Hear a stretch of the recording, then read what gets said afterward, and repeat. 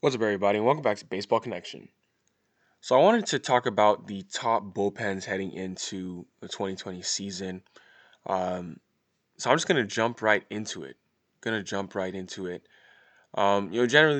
bullpens are a bit flaky. They could be reliable one day, but then completely bail on you and be nowhere to be found the next day. Um, so you obviously see pitchers who have some wild variations in their performance from year to year, or even from time to time within the same season. So it's tough to accurately predict which teams are going to have the best bullpens in advance of a season. It's pretty much impossible, but um, you know, we'll go for it. We'll go for it using some numbers.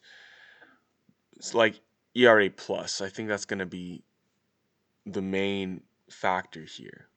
That's just the park adjusted and standardized metric for judging ERA. So park adjusted, league adjusted, all that. So I would say that the top bullpen going into this year is the Yankees bullpen. Well, I guess if as long as Aroldis Chapman recovers from COVID pretty soon, they should be the top one in the game. They have Chapman at the closer spot, then they have three setup men: Zach Britton, Adam Ottavino, and Tommy Kahnle. But if Chapman recovers from COVID, I mean this dude's gonna lead that combo. I mean, fastball slider combo that led him to a 36.2% strikeout rate last year. And then among relievers with at least 40 innings pitched, Ottavino, Britton, and Chapman all ranked in the top 13 in the ERA leaderboard. So the Yankees are going to have a good bullpen this year. Another good bullpen, the second one I think is going to be the Padres. They have Kirby Yates closing things out. Then their setup men are going to be Emilio Pagan, Drew Pomeranz, and Craig Stammen. And this is largely due to a couple offseason acquisitions. They got Pomeranz and Pagan this offseason, both of which were pretty good out of the bullpen, especially Drew Pomeranz. I mean, he's converted himself from a starter to a pretty darn good reliever. Pomeranz had a 1.88 ERA last year in 28 relief appearances and 47% strikeout rate. But I mean, if you're looking at, I mean, Kirby Yates, he was arguably the best closer in baseball last year. A 3.58 ERA plus, a 1.19 ERA, a .89 WHIP. So that threesome should be good enough to give the Padres very good setup core, and then hand it over to arguably the best closer in baseball in Kirby Yates. And then the Padres are next on this list. Another guy who's been really good in high leverage situations. That's Josh Hader. He's going to be their closer. But then their primary setup men are going to be Brent Suter, David Phelps, and Corey Knebel. So, I mean, the key, of course, is Hader. He's the reigning two-time NL reliever of the year. Although he did allow more homers last year, but nonetheless, they'll put up good numbers overall. 2.62 ERA, a 1.70 ERA plus. I mean, it's a drop down from what we saw him doing 2 years ago when he first came up, or when he was like first making big a big deal out there in Milwaukee. But he's still one of baseball's biggest weapons, and I do have concerns about Hader and him being overused. The way they use him in the middle innings, like a lot, and back to back days, things like that. They stretch him out for multiple innings. I think he's kind of been I don't know. I think he's used up a lot of his good bullets. I think that's why we saw some regression last year. I think his best innings are he's running low on account of the best innings remaining in his arm, in my opinion. Because I think just qualitatively, that's what we noticed last year. It seems like just some fatigue.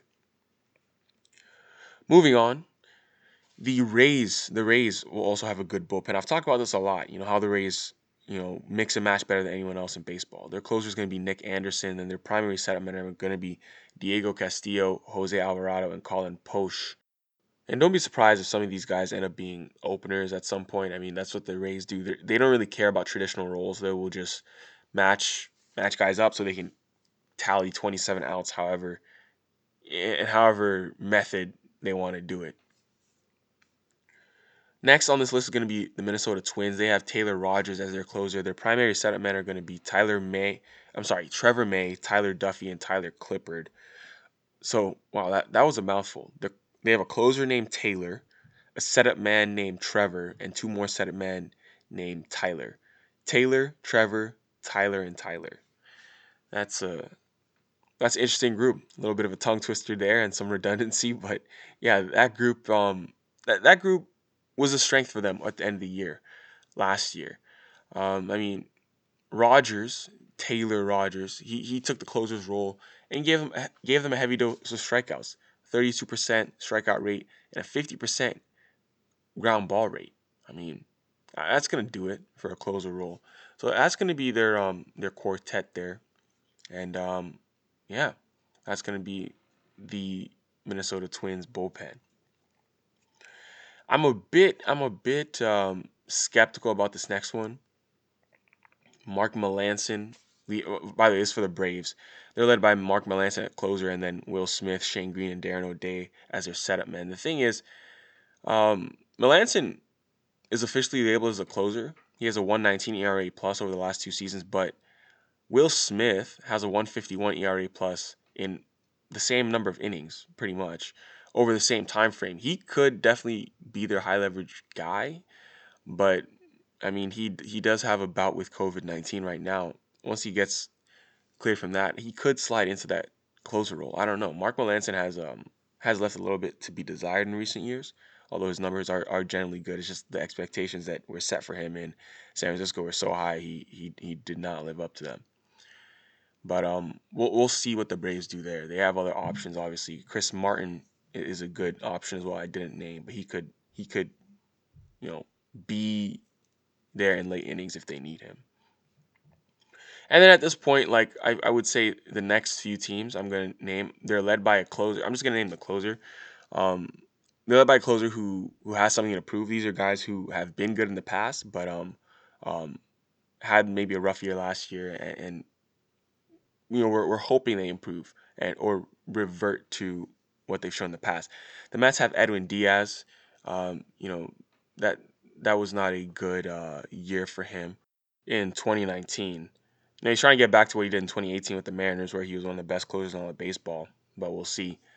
The A's actually do have a good closer. They have Liam Hendricks, but the rest of their setup core is a bit suspect sometimes. I mean, it kind of betrayed them last year. Joaquim Soria, Jake Diekman, and Lou Trevino will be leading that group this year. But yeah, we'll see what happens there. And then last two are the Astros with Roberto Osuna, and then the Dodgers with Kenley Jansen. For Osuna, he's been all right. He's been all right. For them, it's mostly them losing, guys like Will Harris to free agency. They lost, you know, guys. I think Joe Smith is still there. I'm sorry, Joe Smith is still there. It was mainly losing Will Harris, who was huge for them last year, but they're gonna look to move on without him.